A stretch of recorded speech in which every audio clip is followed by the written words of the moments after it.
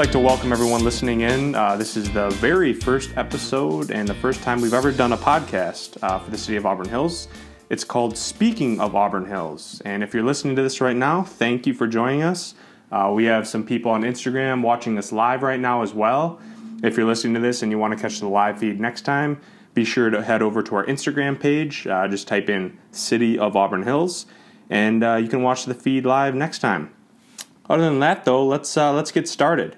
So I'm Kyle Sislowitz. I'm going to be interviewing, if you will, City Manager Tom Tangi.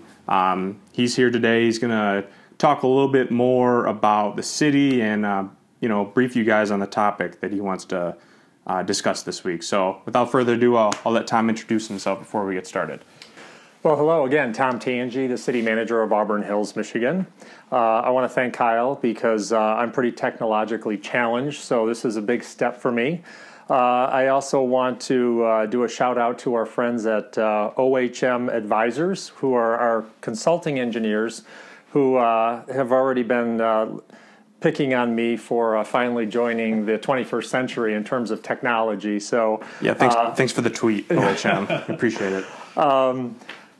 The purpose of the podcast are actually to just inform citizens in general about some of the things that are happening with or happening in Auburn Hills, and I felt that the first podcast should really be a little bit about the city, so sort of an intro to Auburn Hills, and I feel that will provide sort of the context for future podcasts, and so it'll be important to establish sort of a baseline of information about the city, so people know when they're listening in the future what is this city all about that he's talking about. So I want to provide a little bit of background. First of all, I think it's important to recognize that in general we're located in southeast Michigan. We're in Oakland County, which is, I guess, lucky for us. We're very fortunate to be a community within Oakland County, which is a very successful county throughout the United States. So our form of government is a council manager form of government. And this simply means that I am officially the chief administrative officer of the community, and I'm appointed by a 7-member elected city council. Council meets twice a month, and they are the policy setters for the community, and I often describe it as they set the policy, and it's my job to implement the policy, and I do that through a great team of professionals who are department heads in the community from 11 different departments. Just interrupt Tom real quick. If you guys do want to check out the council meetings, they are available online. If you go to our website, auburnhills.org, you can always catch those if you missed one, or if you're looking to learn a little bit more about what was talked about at the city council meetings. So those are helpful. The information is always available on our website. Great, thanks, Kyle. We operate with an annual budget of about $60 million. Our general fund budget is right around $25 million annually. We have a staff of about 170 full-time employees and probably about 100 more part-time and seasonal employees that assist us throughout the year. How does that compare to other cities and municipalities? I feel like that's a little low, or like very efficient, I guess, what you could say. Well, I think it is efficient. I think a lot of people here wear a lot of hats. So this community historically did not get caught up in the idea that if there was something new that we wanted to accomplish, we had to throw a body at it. So what we've done is a lot of cross-training with our employees, and we have again, a lot of people wearing many hats. So rather than add a new position, people were trained and developed into handling new tasks, new initiatives for the community. And that has kept us pretty lean, which obviously helped us weather the economic storm of 2008 when the world came crashing down around us. That was a big storm. That was a big storm.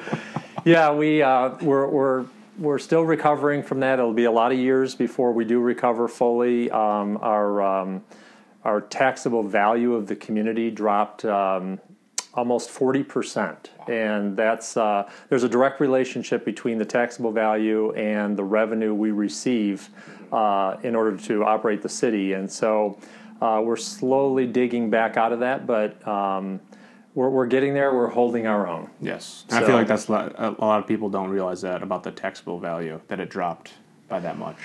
Yeah, and it's very difficult because the laws are as they are, don't allow our taxable value to now increase more than the consumer price index or the rate of inflation. So even though property values may go up by double-digit percentages, we can only raise the taxable value by the consumer price index, and this year that'll be 0.9%. So if you're losing 40% of your taxable value and you're only gaining at last year it was 0.3%, this year it's 0.9, you can see just about how many years it would take before you get back to where you were before the crash. Sure. So we've had to do even more belt tightening, but we've done what we needed to do, and we stay focused on our mission. So, sure. So I know you're talking about the city a little bit. Hypothetical situation. If I was an alien from another planet and I came to Auburn Hills for the first time, you often talk about these sectors that the city's broken up into.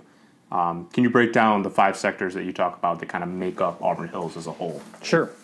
The city is really made up of, again, kind of 5 major, I wouldn't call them industries, but sectors is probably the best word. One category I would call business and industry. The other is, one other is residential, and then sports and entertainment, retail, and then education.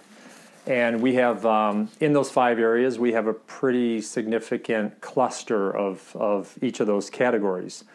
In the business and industry category, probably the most notable business we have here is the Fiat Chrysler Automobiles headquarters.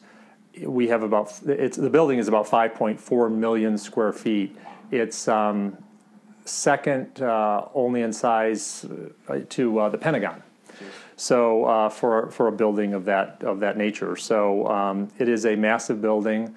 We have about 16,000 people who come to work in our community each day just at Fiat Chrysler Automobiles. We have other giants of industry, the world headquarters of Borg Warner Corporation, Guardian Industries. The list goes on, and I think in a future podcast we'll probably emphasize some of those notable companies and talk more about those in detail. Sure. When it comes to retail, we have a large retail sector. We have a very large regional mall called Great Lakes Crossing Outlets. And then we also have other retail that surrounds that mall. But overall, I know that the traffic that runs in front of the mall is about 100,000 cars a day. So you can only imagine how much retail activity that we get in the community. The mall is somewhere around 1.4, 1.5 million square feet.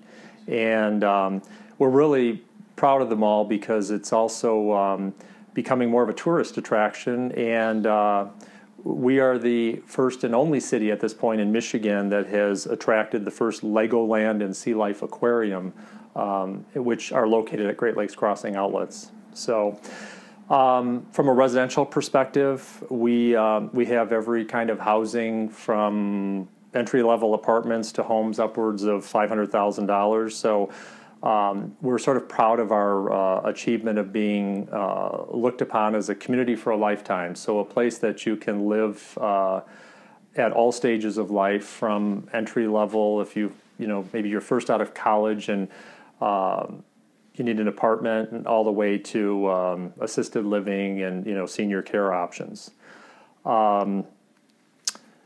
When it comes to education, I think a lot of people are really surprised that we are very much a college town. Yes. We're trying to do more and more to sort of be an attractive community for college students. We have 4 colleges and universities here. We have the Western Michigan University Cooley Law School.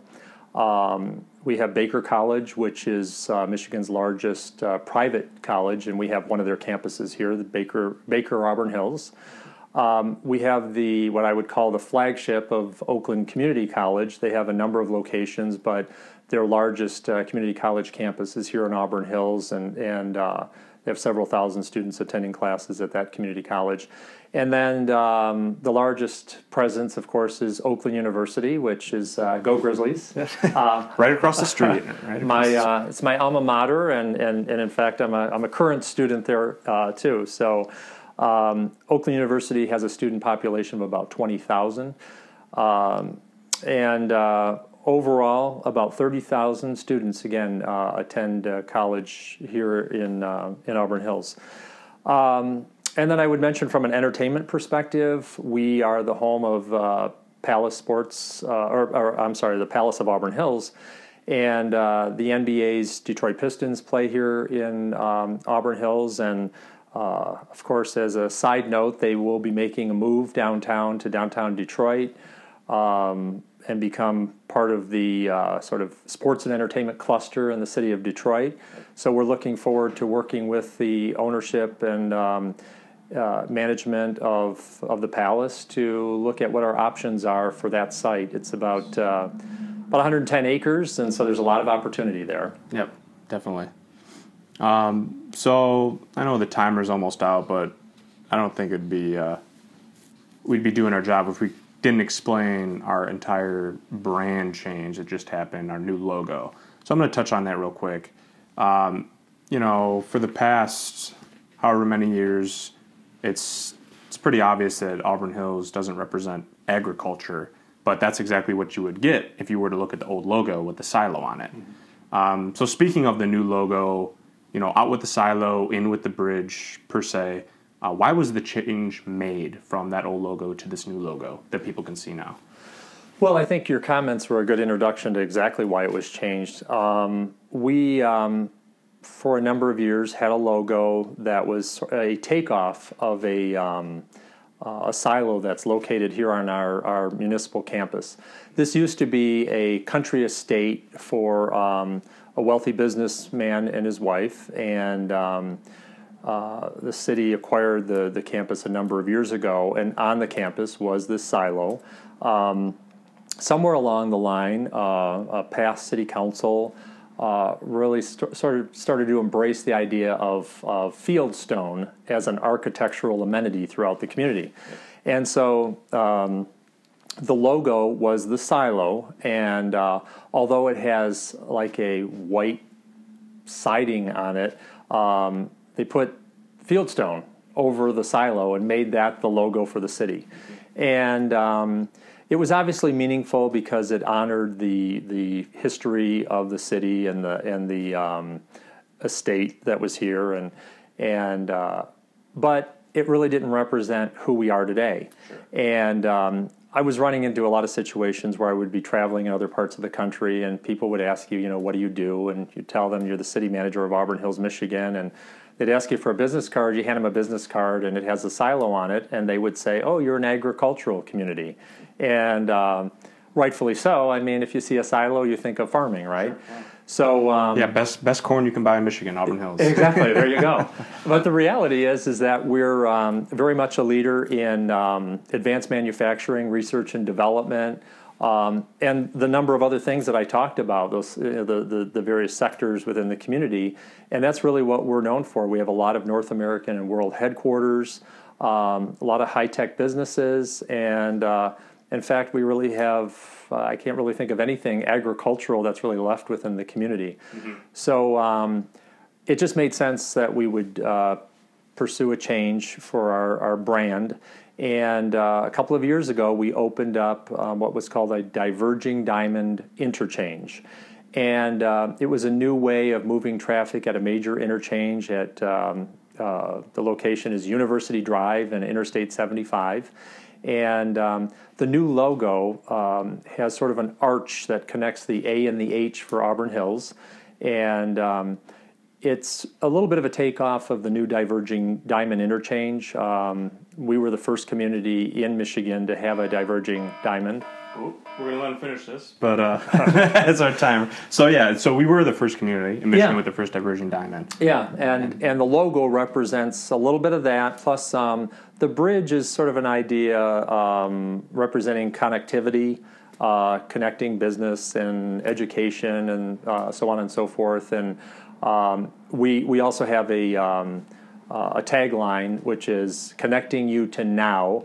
And we've decided we will be replacing the word now depending on what we get involved in. Like, let's say it's with education. The word now can be substituted with the word education. So it's a very flexible tagline that goes with it and modernize the logo, and I think it just represents an image of who we are today. Okay. Well, that's good. And I think this is a good first episode, kind of just briefing about Auburn Hills and explaining really what we're all about and what goes on within the city. But for next time, I want to kind of tease the topic. Tom, if you would, maybe what can listeners expect next time? What might be talking about the second episode? Well, 2016 was a pivotal year for us. We had to make some very difficult decisions having to do with finances. Finances for municipalities in Michigan are continuing to be very problematic. Revenues not being near where they were, and so like every community in Michigan, we struggle, and again we're holding our own and doing well, but we had to make some changes to the way we do business, and there were 4 sort of significant things we did in 2016, and what I hope to do is introduce those 4 topics next time and spend a couple of minutes talking about each one and why we did what we did. Awesome. All right, that's great. So thank you for listening, watching, if you're still on Instagram. Really exciting stuff, guys. But next time we're going to be on here. We'll be talking about, what Tom just said, some of the significant highlights of 2016. But thank you for listening to the first episode of Speaking of Auburn Hills. We'll catch you next time. Thank you, everyone.